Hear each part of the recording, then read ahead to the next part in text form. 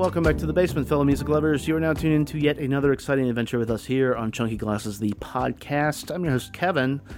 As usual, we have a pretty fantastic freaking show for you today.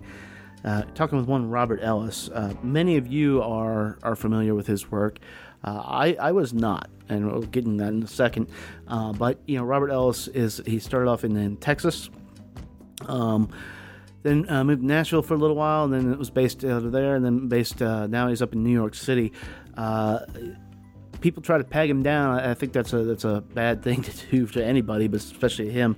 You know, yeah, there's elements of country in his music. There's also, you know, Americana, whatever that is. There's elements of rock and roll. There's elements of prog in the new album. So, you know, he's a singular talent that is sort of exploring the boundaries of whatever genre he is operating in. He may be even creating his own genre called Robert Ellis music. His latest album, Robert Ellis, just came out. In my opinion, it is one of the best albums of 2016. So if you haven't heard it, stop listening to this now, because maybe you won't know what the fuck we're talking about. But go listen to that, enjoy it, then come back and listen to me and Robert talking. And it's funny because, like I said, you know, until we did this interview, I didn't know his work. And, you know, Photographs was apparently a big album. Lights from the Chemical Plant, also a big album. Some stuff just doesn't hit everybody's radar. I think that's why we do this show. But it personally, at least, it's sort of embarrassing that something this good and something this in my wheelhouse didn't. And essentially what happened was his label said, hey, here's this album of this guy, check it out. And for whatever reason I did, and I was like, wow, this is badass. And they said, well, he's going to be in town for a Tiny Desk concert. Would you like to talk to him after the Tiny Desk concert and before he heads out of town? And the answer, a question like that is always, fuck yes. You're going to talk to people who are doing this. So he came over, they all came over dressed in suits. Straight from NPR headquarters, and we had a pretty fantastic conversation about not just his music, but music in general, what he's learned in his, I think, 26 short years here, and then what's going to happen going forward. So we're going to be talking with Robert Ellis, who is, as I mentioned, going to be here on Thursday at the Hamilton. So this is a little primer for you, and we're going to be playing a track for you at the end of this. Mary Jo Matea, a musician about town. A couple other bands she's in other than her solo band. We've got a track from her latest solo LP. So that is what we're doing today. So if that's the show you want to hear, sit down, get comfortable, and get ready to push play on this thing. So here we go. This is episode number 193 of Chunky Glasses, the podcast. We're sitting down with the amazing Robert Ellis. Okay. It happens here, and it finishes here. Two men enter, one man leaves. Merely a 2-word review just said, shit sandwich. I will roll the record up and down. That right there is a logical fallacy.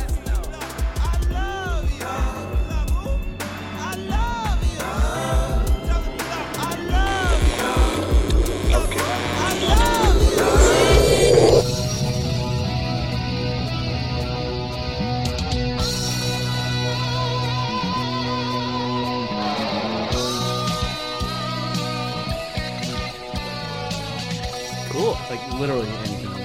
What do you normally do?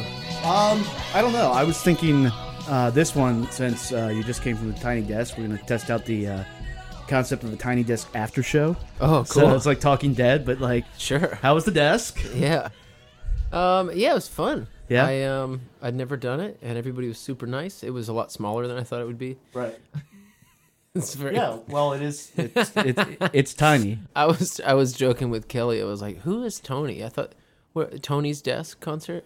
Who? Oh, can I curse? What's Yes, it do? absolutely. Okay, cool. Yeah. Awesome. Well, yeah. Like, this is Tony Desk. Who is Tony? Yeah. That's Tony Desk. Yeah. Yeah. It's a good. Man, it's a cool little space though. Yeah. It's, you know, it was back at the old place. It was a little more hectic, but now they've got it. It's nice and open. It's a weird little actual venue-ish type of thing. Yeah, I'm not certain. It's just so hard to know with those things. We play a lot of like Well, like we do a lot of improvisation Yeah. in our shows. Yeah. And because of that, I think my barometer for what is a mistake and what's not is it's kind of fucked up. Like, Right. you know, like we right. played a tune, and of course we play it differently every single time we play it because Yeah. there's heavy on the improv side. And there was a couple things where I was like, is that a clam? I don't know if that was a clam. And nobody seemed to notice, but I always Yeah. wonder if I'm going to listen back and be like, oh, that was weird. That was a weird choice in that moment. Well, because it's also like a weird audience that you're playing to and getting like, I know Ann Powers is a really good, she's a big fan of yours and like pushing your stuff. And you know, the NPR audience is maybe a little more enlightened, but a lot of times they like their stuff. This is what it is. And what you do definitely is not. It's hard to know, you know? It's like I just never know what sounds crazy to people. Like there are times where we do a lot of free improv in our band set. Yeah. That is like anywhere from ambient, spacey to like brutal noise. You know, like depending on what mood we're in. And there are times where we'll play something On couple skate? yeah, I mean, yeah, or like on any tune. Like a lot of our transitions and like, you know, middle solo sections, middle 8 sections will be like whatever they want to be. Yeah. And sometimes that means like breaking time completely. And I'm always just so amazed, like from show to show, people see that stuff so differently. Yeah. You know, sometimes people are like, it was like the Grateful Dead up there. And I'm like, okay, cool. I guess that's like kind of in line. And then other times people are like, you guys must listen to like Ornette Coleman and Eric Dolphy. Right. And then other times they're just like, I love that spooky stuff. You know, like it's just like, it could be anything. Right. I mean, you know, are you a Dead fan? I really like the Dead. I've never gotten obsessively into them, you know? Have you dug into like the live recordings a good bit? Not a ton, you know? I really didn't ever listen to them as a kid, and only as an adult. Like, I heard some songs, you know, recently. I was like, that's awesome. I really like this. Sort of like without any of the context of what people like about them. You know, I think that's a good way to get into them, because I think if you go back and look at like who was writing for them, like John Perry Barlow, Robin Hunter, Yeah. I mean, these people are amazing writers. Songs. and the musicians themselves were all amazing. Although I'm not a Phil Lesh fan, but that's neither here nor there. But that's a good way to get into them, because you get the songs first instead of just the like. I saw a 40-minute version of Sugar Magnolia, and if that doesn't click with you, you're never going back to that band. Well, that's sometimes how I wonder if our shows are going to be perceived. Because, I mean, having no context about the Dead, I just am like, oh, these songs are beautiful. Yeah. I mean, they're hits. Like Touch of Grey is a hit. It's an amazing song. Yeah. Like, and I had to play it on this tribute show thing that we did recently. Yeah. And working out the changes to it, I was like, this is fucking cool. Yeah. Like, it's a cool song with great melodies and great lyrics. And that's not when people say, I love the Dead, they never say, like, the songs are great. You know, like, that's just... No, they don't. Very well, it's weird. Musicians do, I think. Yeah. I know this Day of the Dead compilation, we had Phil Cook down here a few weeks ago. And so that's coming out, and all those guys were just stoked to, like, play the songs. Yeah. I mean, but now he got to do Black Monday River with Bruce Hornsby, which was his Oh, childhood cool. hero. So he's just like, yeah, I mean, I spent the day with Bruce Hornsby, and that didn't suck. Oh, that's awesome. You know, it's funny. I was in high school when Touch of Grey hit, and you want to talk about something like fracturing a scene? Yeah. Because all of a sudden it was on MTV, which is like, the fuck are you even talking about? The video's so good. Yeah, the video is so good. Awesome. But like that's how I got into that stuff. Was they released an album, Live Without a Net, Yeah. and it has Branford Marsalis on it. Oh, that's awesome. And like how can you not like dig that? It's Yeah. like, you know, and that was a gateway for a lot of people. But then there were the people that were in it a little older who were like, yeah, fuck you. You know, what are you thinking about this? I guess that's just the way it is with everybody. I mean, any artist that I like, at some point in their career, has alienated everyone, and that's part of why I think I'm drawn to them, is because they do different things and they have sort of a big dynamic range of what it is that they are. Yeah. I mean, like everybody loves Joni Mitchell, but like Hajira was not a big selling album, you know, No. and it's one of my favorite records. It's still not. I mean, No. I mean, Difficult Listens, I think, are better. Yeah. For just the cultural like universe. Yeah. But getting them in people's ears that's the trick. Yeah. Which I like a lot of what you're doing here, because like not like so I went through your whole discography today. Okay, and I was cool. like, all right, this guy starts off a little country. Yeah. I can see that, but I can hear a little bit of the getting out there. The next album, Lights from the Chemical Factory, it's a little more out there. You know, throwing some stuff. Your new album is self-titled. Yeah. It's coming out when? June 2nd. Yeah. Is like I don't even know how to describe it. Man, like, thank and that's you. a good thing. It is. That's It is great. because in one moment it can be this like really crafted, like almost a pop song. Yeah. And all of a sudden it turns into jazz, and all of a sudden it turns into a little prog rock, and it does all these like things over this course of like I think it's like 10 songs, 11 songs. Yeah. And when have you been moving towards that? Because I've read interviews with you where you've said like, yeah, this is a lot of them started out like, yeah, most country guys don't like jazz. Yeah. Well, yeah. Like I think context is really important with Photographs, which is the 2 records ago record that the first one that's out. It was my second record, but it was the first like major release. I made that record to be a concept record. In my mind, conceptually, it was like meant to be sort of like a Phases and Stages, Willie Nelson. Like Sure. That record is set up in 2 distinct sides that are the A side of the record is about the woman's perspective of a divorce, and the B side is about the man's perspective. Yeah.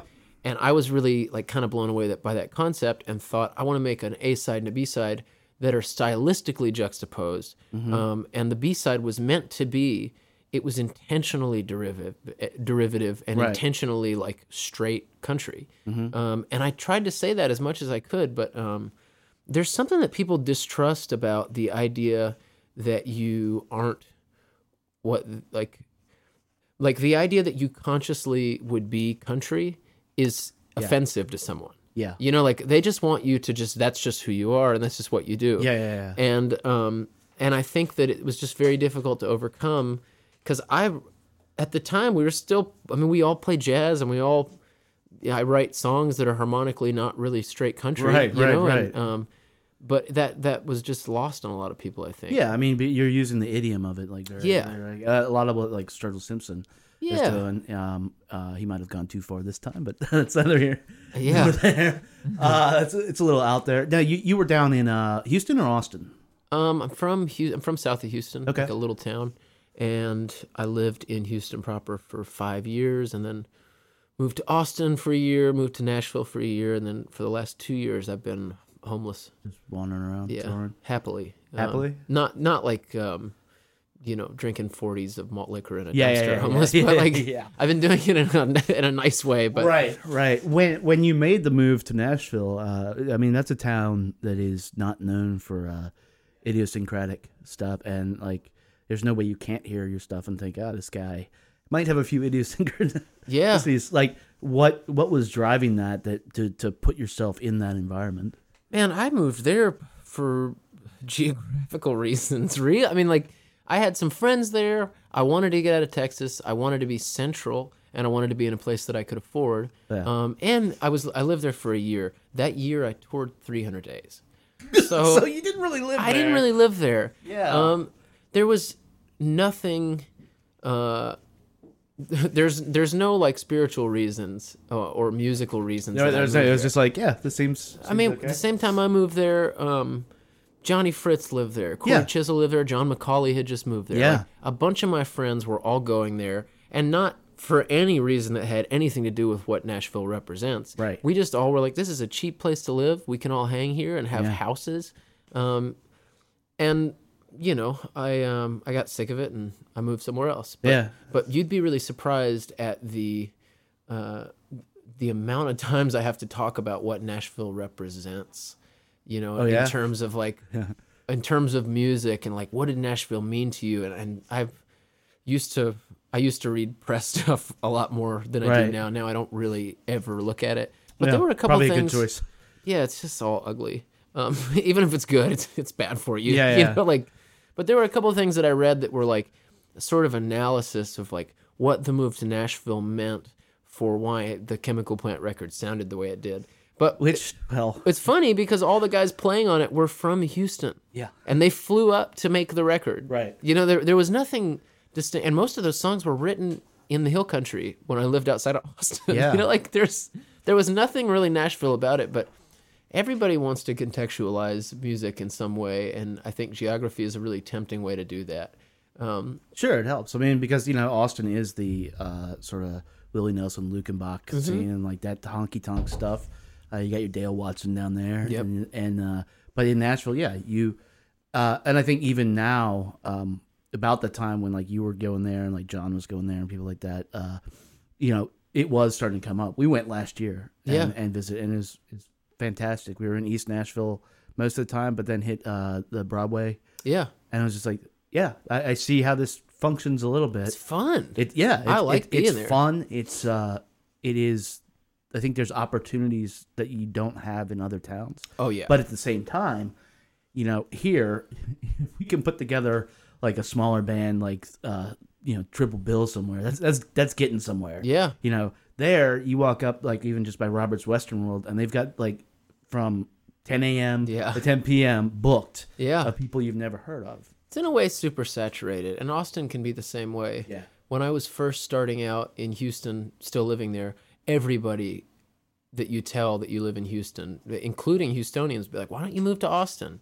Yeah. And it's kind of counterintuitive to me. Like the place where everyone is making music constantly, I don't understand how you can really make an impression in and also what I was trying to do was not really focused on where I was living either. Mm-hmm. I was just thinking like, what's a good home base? Where's a place that I can make music and make money playing shows and tour from? And Austin wasn't really that, but Where can you everybody's go, like New Orleans, and then I mean, from Houston? yeah, Yeah, we would do like first, started out doing like little Texas runs, and we would play You can go Austin, Dallas, San Antonio, New Orleans. And it's, it's. But if you want to do East Coast, I'm Yeah. friends with some guys down there. Did you know the band 100 Visions? No. Down there, Ben, I forget, Ben and Eric are in it now. They're really good. They're fantastic. But they are sort of stuck in a holding pattern because they don't have the money to like tour. Yeah. They've been around and they've opened for like Ockerville River, who's down there and stuff, but they can only get out to the East Coast when somebody on a big tour picks them up. Yep. And, which is sort of crazy. That can be challenging. But there's not really a good answer. I mean, Nashville was really nice because you can, within a couple hours, get to so many major cities, in so many directions. But like Nashville to the West Coast is pretty hard. You live in New York City, you could play so much just around the New York area and, make a huge impression. But touring from New York is a big pain. Yeah. And like, not to mention like, having a practice space there and having your van parked somewhere and like all that stuff. Yeah. Every city presents its own logistical issues. Luckily, we're in a place now where like doesn't really matter. No. When I've been getting off the road, I'll go just wherever I want. Right now, I'm having fun being in Austin. So when this little run is over, I'm going to fly to Austin for a couple days. Nice. And then, but that's been kind of anywhere. Last time I toured Australia, I just was like, I'm going to stay in Byron Bay for an extra 2 weeks. Yeah. Like not? it's great. Time off really is becoming time off in a way. That's good. Do you? nice. I mean, do you actually sit down and like rest and just turn everything off, or do you? How do you write essentially? I can't really turn everything off. I have crippling anxiety. Right. So like it's Welcome to the club. yeah. It's so the only way that I know how to combat that is through moderate exercise, meditating, and staying so busy that I've got no time to be anxious. I've noticed the busy has helped with mine, but I recently just started taking some medication for it. Because it was just like, fuck this shouldn't be that hard. And then I went into the doctor and they were like, you're right, it shouldn't be that hard. I'm like, thank you. I got prescribed something about a month ago. I see a therapist too, which really helps. And he prescribed me something, and I haven't taken it because around the same time I was like, okay, this sucks, but if I do these things, I find that it's manageable. And I've been running every morning. Yeah. I don't run that much, probably 15 minutes. The rest of the day, I'm fine. Yeah, it's just amazing. It's getting something like set in there, and then once it's set, you're like, I mean, for me, I almost get like too hyper. Yeah. And these meds are hilarious because my lady was just like, wait a minute, you're focused now and you're hyper and now you're being productive. I mean, you're like the fourth person we've had down here this week, and I'm just like, whatever, man, just come on, keep coming through. Oh, I Let's love go. it. And it's not manic, like, because that'd be weird. But it's just like, oh, feel good.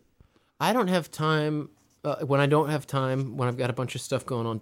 I don't have time to really think about the things that give me anxiety, which ultimately are huge existential problems. Sure. Like they manifest in these surface sort of silly things, like a phone call I get where I don't recognize the number, and I play through all of the things it could be. Absolutely. But if I really trace logically where that's coming from, it has to do with, like fear of death or, really No, kind of huge things. It's all irrational. It's crazy. And you're just like, well, this doesn't make any sense. And I know, like, I mean, I've been dealing with this for probably like 15 years. It's like, I know now up here, I'm like, shit, man, I know this isn't real. Yeah. I just know it. Yeah. And I can't, and my body's like, fuck you. Yeah. Fuck you. Which is crazy.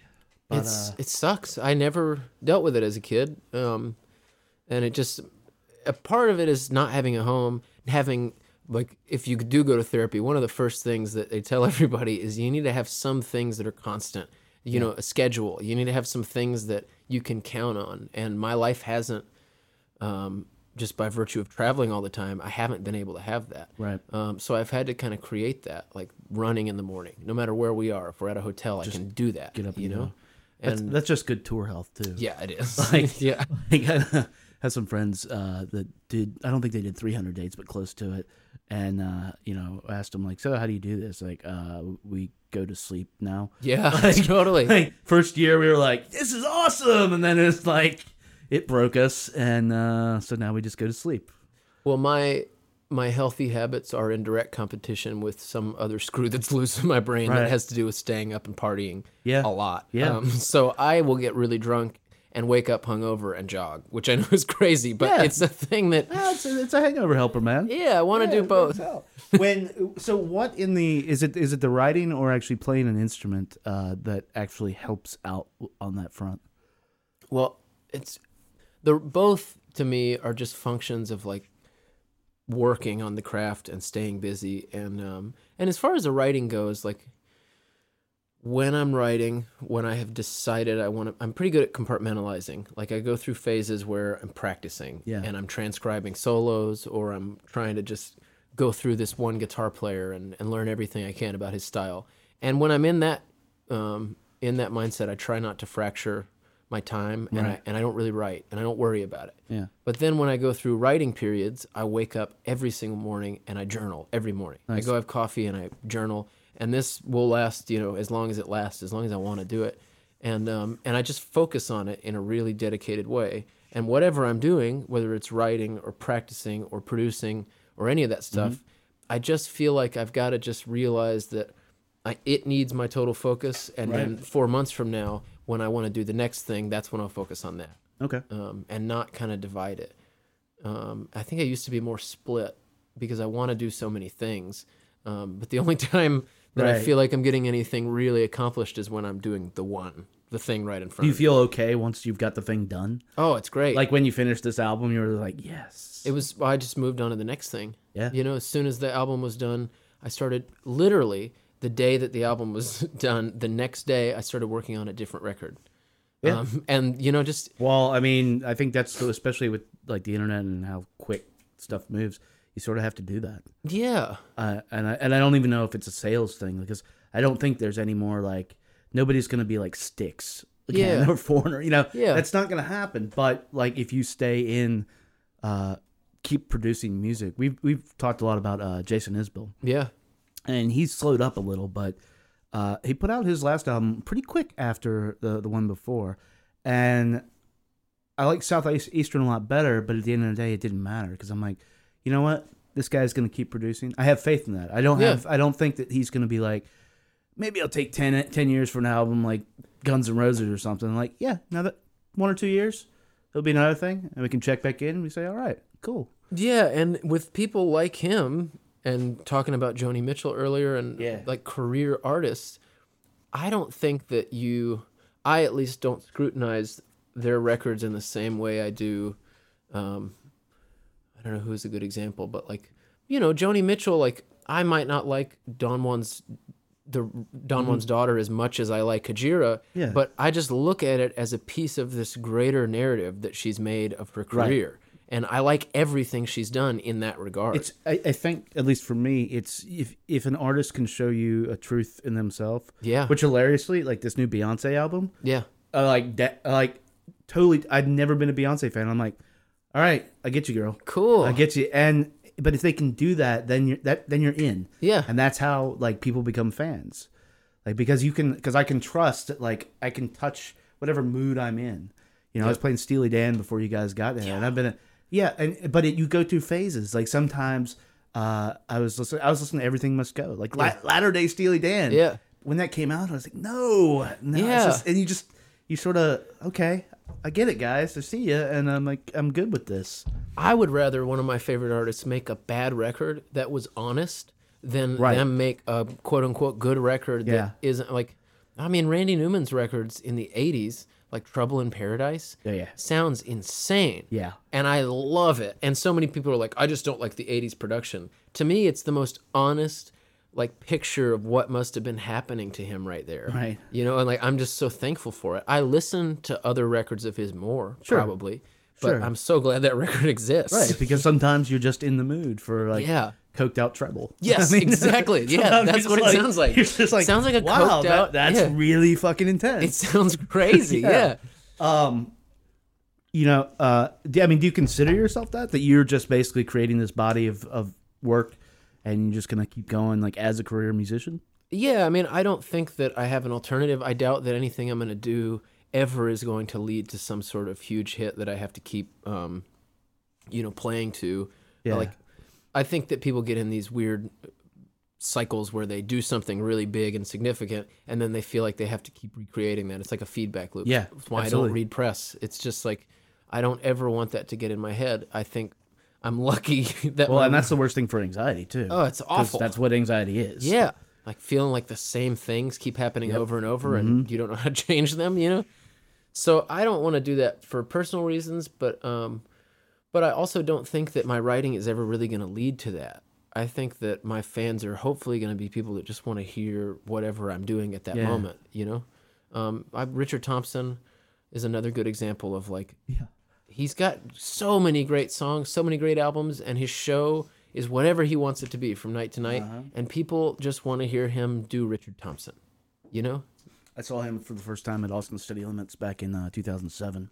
He's my hero. And yeah, I can tell. So good. I can tell. And I'm not a huge fan of like Fairport Convention. Yeah. But as a guitar player, I'm just like, fuck. It's sort insane. of with some of the shit that you're doing. I was just listening to it. I'm like, okay, I like this. Awesome. This guy has fucking like studied this shit. When did you pick up an instrument?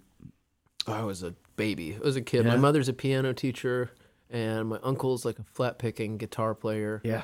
So I grew up kind of in bluegrass, and my mother played jazz and listened to jazz. So like from a super early age, all that stuff was there. And then I, also grew up in the age of the internet and the age of CD clubs and like pop music. So like I just really had everything, and I was in a household that was not dogmatic about what they listened to. Yeah. You know what I mean? So I loved Doc Watson, and I loved John Prine at an early age, but I also I had like a Duke Ellington big band tape that I thought was super cool when I was like in elementary school. You know what I mean? Like, and it was just encouraged. I didn't really know any different because my mom said it was cool, so I thought it was cool. Right. you know? Yeah, I mean, the more like the weirder stuff like that. Like I think in our house, I had I was a big John Williams fan, like the composer. So I had like the Empire Strikes Back soundtrack. It was an accident. That's it was amazing. supposed to have. It's actually sitting right over there. Oh, that's awesome. It was supposed to be the storybook record because I was like, "Fuck yeah, Star Wars, man!" And it was not. And it like, and all of a sudden I was like, "What is all this?" Because I had been hearing essentially like ass rock on the radio. This was like 82, 83, just coming out of and then all of a sudden I was like, "What?" Yeah, like this is amazing. But then you got into stuff like I remember like Dolly Parton, 95. Not even good Dolly Parton. Yeah, But yeah, so and guitar is your main instrument? Yeah, I play piano a lot too now. Yeah. Kind of everything, but guitar was the thing that I focused most on. But just to speak to what we were just talking about, I do think it's really interesting. Kids don't care. Kids have no criteria for what it is that they listen to. When I was a kid, my grandfather had a little record player, and he probably had like 4 records. And I just thought the record player was so cool. Ray Stevens was one of the records he has. You know, like The Streak and like Guitar Zan. I thought that music was so cool. Yeah. And Well, it is. it is awesome. But like as an adult, at least now you're in this weird thing where it's like you're supposed to select, you know, on your Pandora station what types of music you like. You know, Yeah. and you're supposed to have sort of this catered experience and curated experience at all times that fits in with your preconceived taste and what you've decided that you listen to. Yeah. And as a kid, you don't do that. And I would love to. I'm trying to remember the number, but they said after a certain age, it might be 30, it might be 40, that people don't necessarily explore art in general. Yeah. They're locked in. They're like, this is what I want, and this is what I'm going to get, which is damn shame, because, you know, that's how you get, like, the stereotype of the old guy being like, get off my lawn, you damn kids, you know, because, you know, to them, you can look back and be like, nothing is better than the Beatles, or nothing is better than that. And that's a bad example, because, look, nothing is better than the Beatles. Yeah. But you know, but if you look into, I've never been like a big jazz head. Yeah. And I just started getting into it last year. Oh, man. And then that weirdly drove me back into hip hop. Yeah. And so I missed hip hop when I was a kid was like Africa Bambaataa, just Run DMC, the Walk This Way thing. It was just coming up out of New York. One lady though, she's a little younger, and so she got all the like the '90s stuff. Yeah. That it just didn't hit, and so now I'm going back and like rediscovering this stuff, and I'm like, this is all fucking amazing. And then you look at like Toss like Prince was doing at that time, you know, having like rappers on his album when people we were talking about that on a recent podcast, and I said basically, you know, he has rappers on this album, and it was introducing it to the mainstream, because what you don't realize is that down south, maybe, like, people didn't hear rap. Yeah. There was no black radio. Yeah. But they played Prince. They played Prince and Michael Jackson. Yeah. And that's as late as like Diamond and Pearls. Yeah, that's crazy. It is crazy. It's insane. Right? And- But people heard it, and then all of a sudden, hey, this is okay. But if you have that mindset of exploration and just curiosity, there's no limit. Like, I'm so excited that you're getting into jazz, because it is a lifetime. To me, it just never stops surprising and interesting me. And the more I read about it, like, I just read that Coltrane biography. And I've never been like a huge Coltrane fan. I really like him and appreciate Coltrane's him. weird. Yeah, I appreciate him, but he's like a little abrasive sometimes. Man, I went after reading this biography. It's not a what is it called? It's called Coltrane. It's not like a historical biography of his life. It's more of a musical analysis of what he did and what it meant at different points in his career. Sure. So as I was reading it, like I was reading it at night when I'd go to bed, and I'd stop reading on whatever recording he was talking about, and I'd listen to the recording. Oh, that's and badass. sort of like just try to contextualize everything that was happening at the time. And like, man, after that, I'm so into him.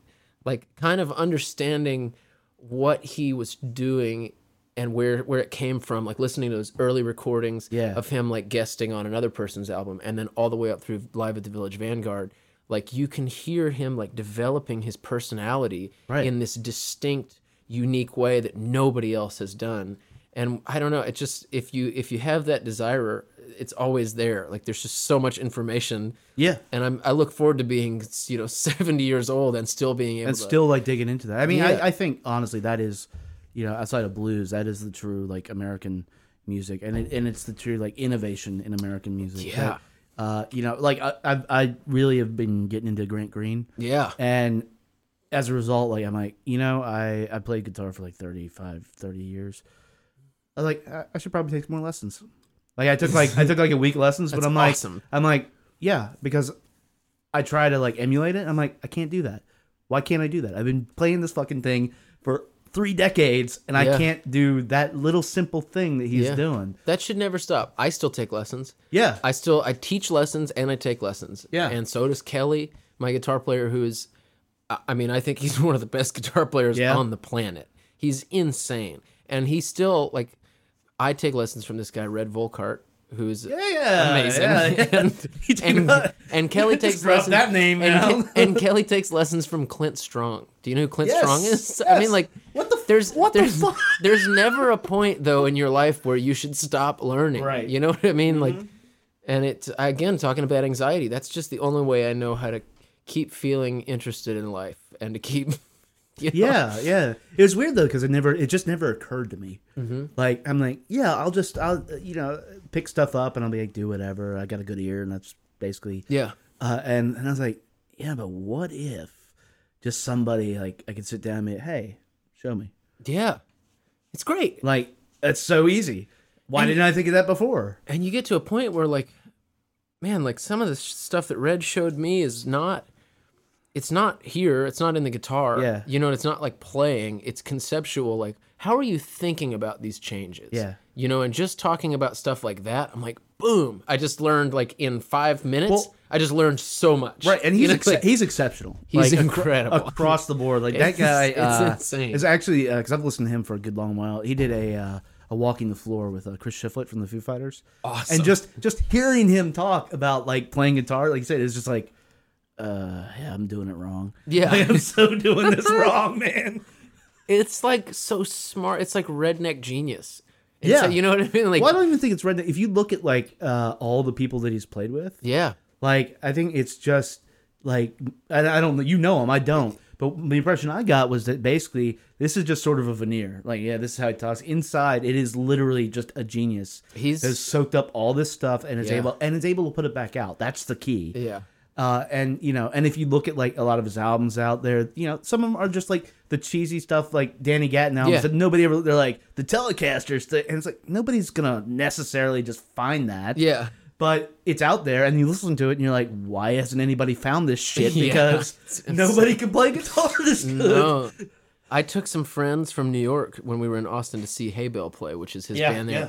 And they've been so sweet to me. I'm like, they're my favorite band. Yeah. Like, since I was, for years now, me and Kelly have been going and watching them and just nerding out over Red. Yeah. And then at some point they became friends and they started asking me to go sit in and play with them. Yeah. And I was like, yes, of course, but also extremely nervous, Right. like, because everyone in that band is the best. Mm-hmm. And so I've been going and playing with them and just learning so much and taking this style that is really like nobody plays more like honky tonk real country music in a more accurate way than them. Yeah. But yet there's so much freedom within that. Like I think that they're playing really high concept crazy stuff over this like they are. really standard genre, you know? They are. Well, I mean, and that's also a nice little trick that you can get people Yes. who are complete, like they're dialed into the honky tonks, so they're going to go see them, they're going to listen to their records and stuff, and all of a sudden, like, you have this jazz shit. Yeah, That's totally. like buried in it, and it's like, well, that's cool. Oh, yeah, what I was saying, I took some friends from New York Yeah. to go see them on a Sunday, and they literally were just standing there with their mouth open. And this one friend of mine was just like, I didn't think that you could see something like this performed live. Like, Yeah. and she's a musician, but she was just like, I just thought that this level of perfection was not possible in a Yeah. live way. And I was like, isn't it crazy? It's Right. just, it's shocking. Right? Yeah, for Like- sure. So obviously, this has impacted your live shows. Oh yeah, I mean we all are hugely influenced by that whole scene. I mean, were you always though like, let's just like kick it out, let it go, or was it like just hanging out with him? No, we've always been really like passionate about relying heavily on improvisation and trying to push things constantly and while still, like you said, using that little trick of hoping that people leave and just like really like the songs. Yeah. And maybe the more musically minded people respond to the stuff that we're trying to do. But we don't, I really am careful to hope that doesn't like supersede the songs. Yeah, You know? Yeah, so it's like you become a jam band. Yeah, exactly. Yeah. But yeah, I mean, that's of course sort of been the point from the beginning is we always were kind of like, oh, we need to make this like fun for us. I definitely want it to be something that I would want to listen to. Sure. know? Are you guys interested ever in like making a straight like jazz album? I don't know. I've had this pipe dream for the last year and I've been working towards it. I'm not ready yet, but I've been going through and trying to learn as many standards as I can, like singing, which I've never really done before. Like I've always played, Yeah. but I recently have gotten like obsessive about Chet Baker and just gone through and like, oh, I'm gonna learn everything about his phrasing, try to learn all his solos, like to sing. Yeah. Yeah. And my hope is that at some point I could do a record of those tunes. And I actually arranged. I've got maybe like 5 or 6 of these tunes arranged. They're tunes that Chet Baker maybe made famous that I've arranged in the style of Chet Atkins. And I want to do a record called Chet Plays Chet. That's all like Chet Atkins, Travis Pitt guitar, yeah. but all Chet Baker tunes. Right. That'd be amazing. It's really frustrating. Those tunes are not harmonically meant for that style. Right. Because that style uses a lot of open strings. Yeah. And you'll work out the whole tune, and then you'll get to the bridge, and you'll be like, fuck, it's in the wrong key. Like, there's no way physically to do this melody with this bass line. Yep. Like, and then you have to go back to the drawing board. Yeah, that's another great like to listen to. Like, Yeah. it's just like just mind blowing shit that leans. I mean, look, Grant Green is more on the pop end of the jazz thing. Like, what is it? It's Mellow something. It's like Mellow Master, and it, he covers the Beatles on it. Yeah. It's just like, all right, I feel that. When you now on the new record, like I was saying before, there's a lot of you get out there a few times, but you also like if you think about like the song California, that's a motherfucker of a song. Thank you. Like that chorus, that to me is like somebody, and that's actually why I was like, I'm surprised that you don't live in Nashville, because like if I'm guessing what you learned there, I'm like, oh, so this tightened up like the storytelling. The storytelling was great on the other two, but this is almost pop storytelling. It's very direct, and that was one thing that in that song I was like, oh, this shouldn't be, just writing it, and most of it was not calculated. It was just like the way it came out, but I was really trying to figure out how to tell that story in the least amount of words and not make it super complicated, and just like focus on that sentiment and focus on that chorus, like really popping. And I think of it as a pop song, really. But I had a friend recently in New York who was like, I told him that, and he was like, it sounds like a country song, which I just am perplexed by what people hear. That's weird. Like, I mean, if I had, and I was trying to categorize it, that's one thing I really enjoy about like all 3 albums is like I can't. And I don't, and I'm just like, okay, I'm not going to. That's like awesome. if I can't get it on like 2 tries, fuck it. But if I had to, like, that's something like Adam Duritz would do, like Counting Crows. I'm not really familiar with his, like, and it's just huge. Man, thank you. You hear it and you instantly relate to it, and you're gonna have like somebody, it could be a guy or a girl, like hear this and like sing it. They just broke up with somebody, and it's just, and it's gonna like deeply affect them. Man, I really hope so. I really appreciate that. I mean, that with this album, that is one thing that I wanted more than some of the other ones, was just to try and I don't think it makes it less, important or anything, but just try to be more direct, be more concise with my writing, and just get rid of clutter. Like there's nothing wrong with a 2.5 minute song. No. There's nothing wrong with a 3-minute song. And what's amazing when artists like discover that. Yeah. I mean, I have a friend, or Chad Clark, he's in Beauty Pill around here. If you haven't heard him, I highly suggest check it out. He's doing their second album. It's a follow up to the one last year that like NPR is like one of their best of the year. And he's talking about writing songs, and he's like, shave away everything that isn't the song. Yeah, get rid of it. And you can't immediately look at it. Like, that's hard. You have a blob, and it's like, well, what the fuck is this the song? Is this? But then as you start to hone in on this stuff, it's like, yeah, and just get rid of it. And if it ends up 2 minutes, awesome. If it ends up 15, awesome. Yeah. Like, that's just what you have to say. Man, there was a huge issue on Chemical Plant. Not issue, but like Jakir King produced that record, and he's amazing. I love him. Loved working with him. Yeah. I love the way the record turned out. And part of what I really loved about working with him is he put to me on a lot of those songs, like the last song on the record is 7.5 minutes long. And he was like, man, I just want to challenge you. And this is another thing I respect about him. He just said, I'm not going to have any ideas about how to, but I want to challenge you to try to shorten this and make it as concise as possible.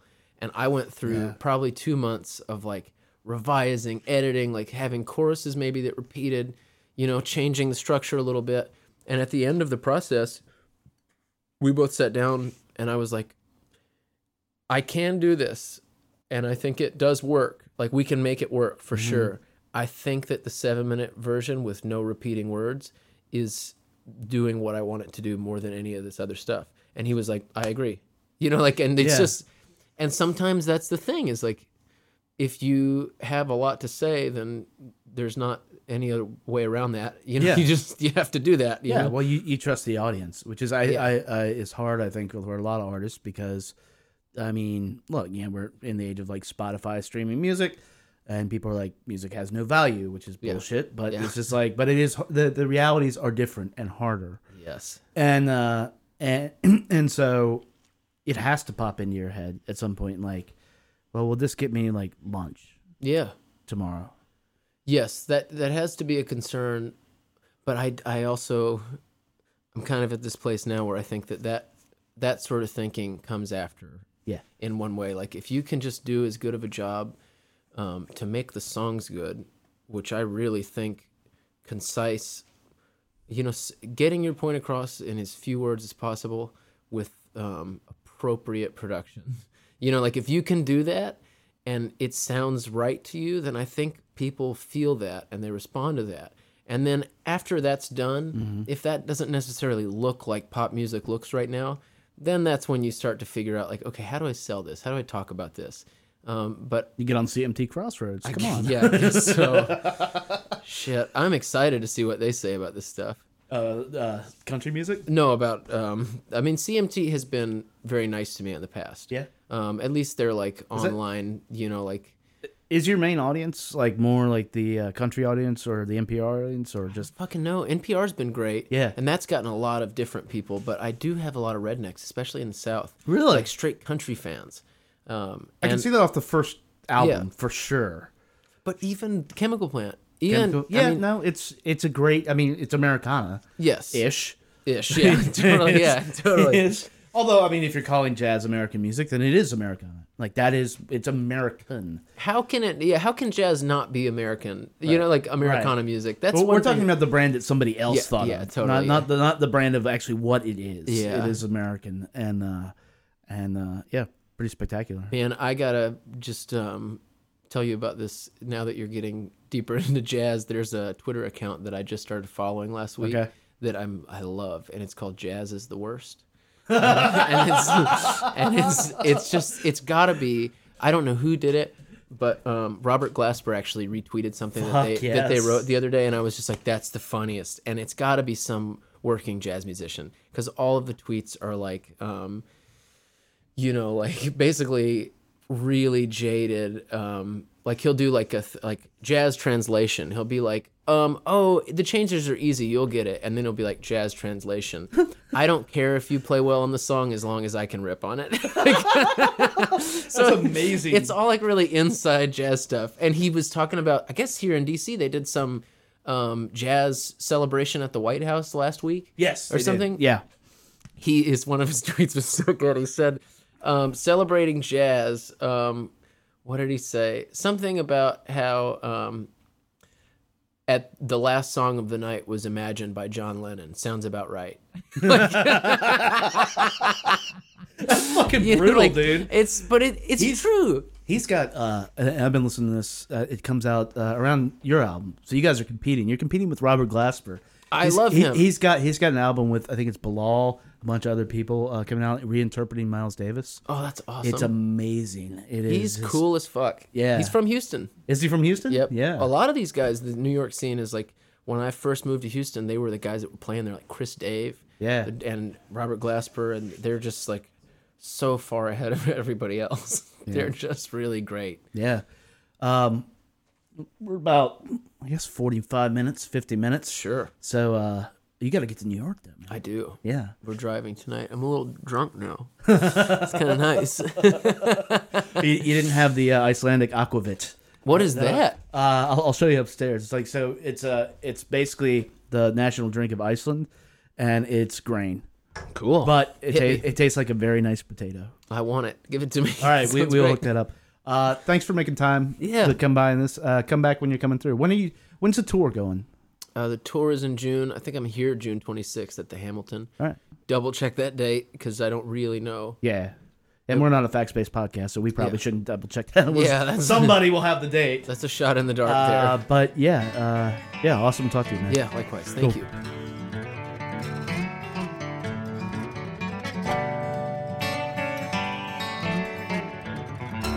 What am I supposed to do? Just drive around the fairgrounds another time or two. And where am I gonna go when the girl behind the counter at the coffee shop gets tired of me hanging around with nothing left to say, trying to get away? I'm bored out of my mind, and I've changed all the light bulbs and had this conversation about 3 million times or more. I guess I'll walk around the grocery store again. Oh, this don't feel like living, it's just surviving. I ain't going nowhere, I'm just driving. Mr. Robert Ellis right there for your enjoyment. I hope you guys enjoyed that. I know I certainly did. It unlocked just having that conversation unlocked a lot about his music. And you know, I said that his self-titled LP out now, Robert Ellis, was one of the best of 2016. I take this for what it's worth, but I've listened to it at least once a day since that conversation we just had, which was a couple months ago. It stays in heavy rotation, and every time I listen to it, I go back and find new stuff in it, which I think is that's the best art. That's the best music. That it doesn't all reveal itself immediately, and it can sort of serve you for a lifetime, or at least a year. Yeah, nothing better than that. Thanks again to Robert and his crew. As I mentioned, we are, or he is playing here in Washington, D.C., if you're all caught up on these podcasts, on 6/23 at the Hamilton Live. Super excited about that show because, you know, you heard us talking about what he does with Music Live, and I am avoiding all YouTubes. I don't want to see it. I just want to go see them, like, essentially, like, jam this shit out and see what happens on stage. I have a feeling it's going to be fantastic. I could almost guarantee it's going to be fantastic. So 6/23 at the Hamilton Live. They'll be in town playing with Tom Broussard, who's opening for him, who also a Tiny Desk veteran, and also a friend of our guy Patrick. Who, you know, you hear he's the guy who has bad opinions about Casey Musgraves on this podcast. And sorry, Patrick, but yeah, it's a friend of his from way back, and so it's gonna be a fantastic double bill. So hopefully we'll see you at the Hamilton this Thursday, and hit us up. We'll grab a beer or something. Maybe Robert will come out and grab a beer. Who knows? As we begin to wind this episode of the podcast down, we've reached the point where we like to play a little track for you, something we hope you'll like, something that we actually quite liked. Sometimes it's a bigger artist, sometimes it's a super small artist. Haven't yet got around to our Cat remixes, but that's coming, people. This week, we got one, Mary Jo Matea. She is from around here, the DC area. You might recognize her from a bunch of different bands here. We got Color Palette, Dr. Robert and Penny Lane, Two Dragons and a Cheetah. Now, those are very stylistically different bands, and that happens here in DC, people, and it happens in the music world. People aren't necessarily pigeonholed into what they're going to do. Her latest project, 4-Minute Symphonies, I think is yet another side of what Mary Jo does. This is be best described as sort of a power pop, a little 90s leaning, a little 90s edge to it, but ultimately sort of a satisfying, sort of sunny hit of rock and roll. So we're going to play a track off that for you right now. The name of the track is We Were Here, and it's man, as we roll in the summer, this is a fucking good summer song. So here we go. Mary Jo Matea, We Were Here, off of 4-Minute Symphonies. Let's get it.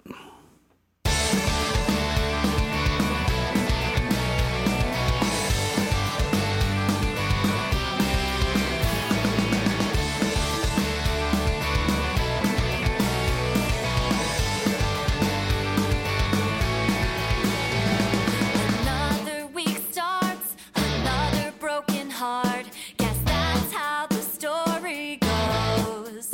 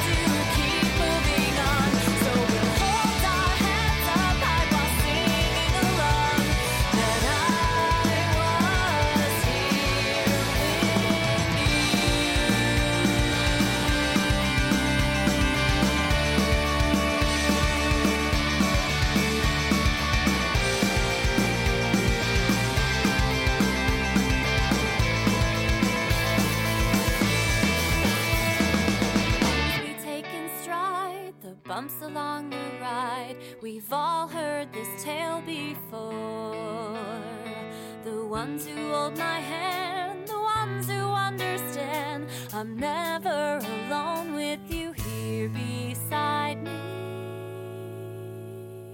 So let's grab a sixer on a Saturday night and we'll speculate about the meaning of life and celebrate the fact that we're still alive. Let it be known that we were here. The good times are here and then gone, but we still have to keep moving on. So we'll hold our hands up high while singing along that I was here with you.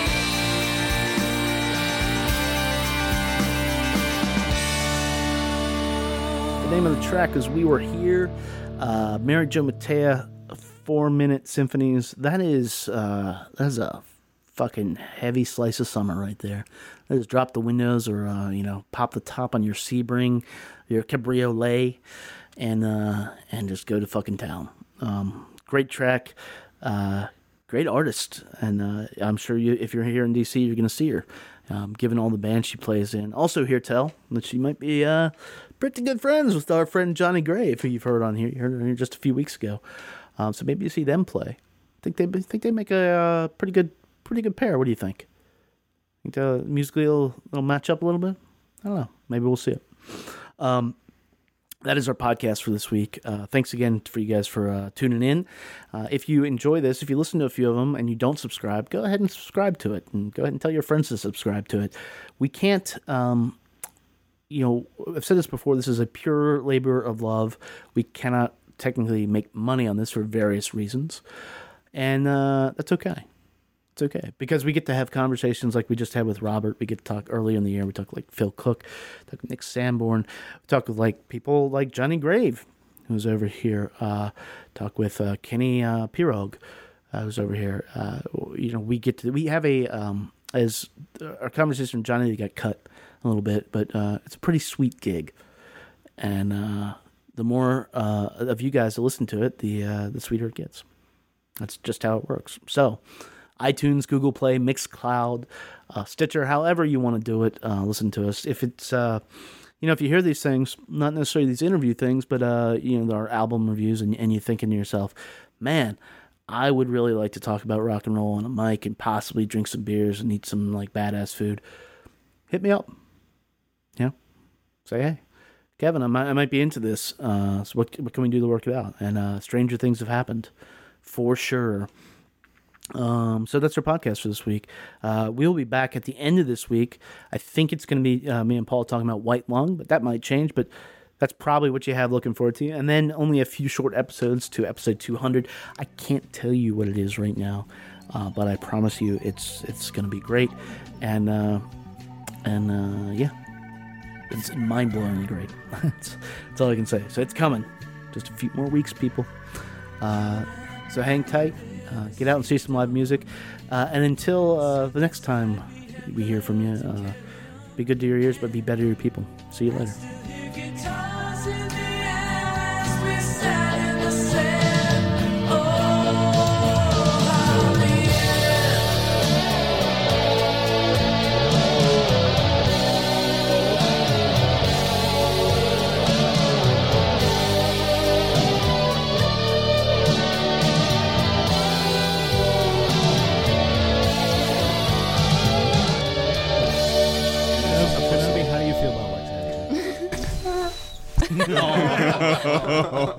Kenobi.